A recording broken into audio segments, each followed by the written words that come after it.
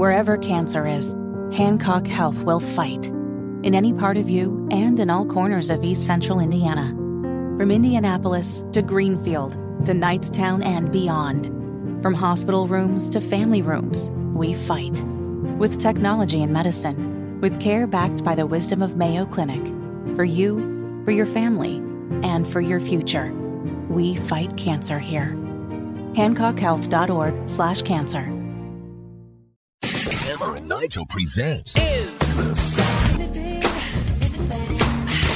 It depends upon what the meaning of the word is. Is this anything? All right, let's rock and roll. Tony Kennett filling in for Big Nige, and this is how we're going to do Is This Anything? I'm going to run some stories by the Tonus. He will break down all of the information, and he will be the one that gives us a verdict. Is the story anything or not? We start with this. There's a term going viral called airport dad, because there's a woman who's a flight attendant, and she's been a flight attendant for a number of years. She did some TikTok video talking about what an airport dad is. So the airport dad starts off as an airport boyfriend or an airport husband. I've seen couples get on board where the guy is carrying all the bags and the woman is carrying her wedding ring, her purse, and her love for him, okay? The airport dad sees the drink cart coming down the aisle and asks his wife's order or his girlfriend's order before the drink cart even gets there. And if she's asleep, he doesn't wake her up for her order. He just gets what she usually drinks. Now, if there are kids involved, airport dad is an active participating parent the entire time. He's going back and forth with Sally to the bathroom, okay? He's watching Bluey on the iPad with one eye open just to make the kid feel engaged. If there's babies involved, airport dad has everything but the baby. He's breaking down the stroller of the jet bridge, coming down with the suitcases and diaper bag, and mom has headed to the seat. That anything? I'm just, again, confused by the need of suburban women to assign a label to absolutely everything on earth. I just thought that's like just being a parent.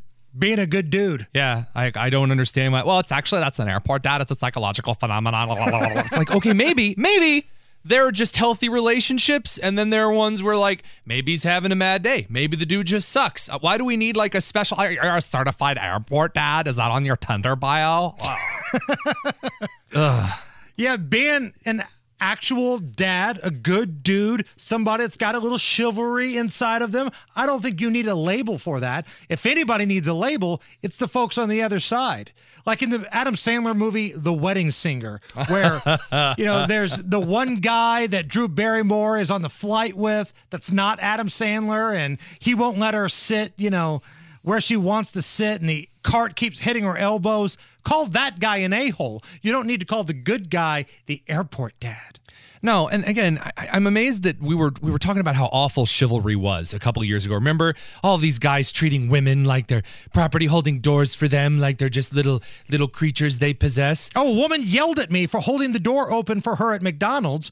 Now, I responded, but she yelled at me. As you should. Well, I mean, you weren't just being a sexist pig. You were being an airport dad at the local McDonald's. Who would have thought? Is this anything? A woman in Atlanta was left with the bill by a guy who invited her out on a date for drinks. He didn't like the fact that she sat down, ordered 48 oysters, plus an expensive meal on top of that.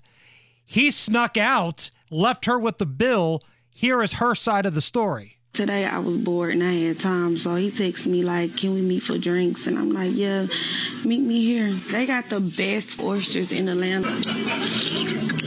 Y'all, when the fourth one came out, he was looking at me crazy. I'm like, baby, you invited me out. I'm gonna eat these potatoes and the crab cakes. Why say he going to the bathroom and never come back? It's been like 10, 20, 30 minutes. He ended up grabbing a tab. That was crazy to me. That anything? It's the best thing I've ever heard. I love it so much. There's common courtesy. There just is. When my parents take me out to eat, you don't get the most expensive thing on the menu. You just don't. Honestly, Nigel does. Does he? Oh, he told the story on the air of how he was at his wife's company's Christmas party and they could get whatever they wanted on the menu. And he got the expensive Wagyu steak. And even his wife looked at him like, what the hell is the matter with you? Okay, but that's the corporate, I've been out on a Heritage or a Daily Signal dinner before and I've gotten a slightly nicer meal than I might have gotten. But it's different when it's just someone who asked you out on a date.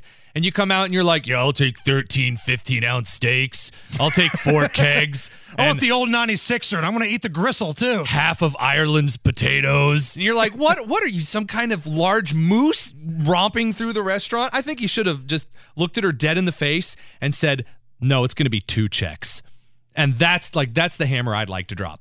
So, counterpoint here, what if instead of doing that, he looks at her and says, those undies are coming off tonight. Do we have an understanding? Is this just like this is the Louisiana version of getting the lobster, getting 40 trays of oysters? I'm willing to buy your 48 oysters. That might make for a fun night. I'm willing to buy your expensive meal, but I'm wearing those undies as a hat tonight. This is happening. I don't know, man. I still think of oysters, and I think of this Mr. Bean episode where he eats a ton of oysters and he gets sick. And I just, oysters, they creep me out.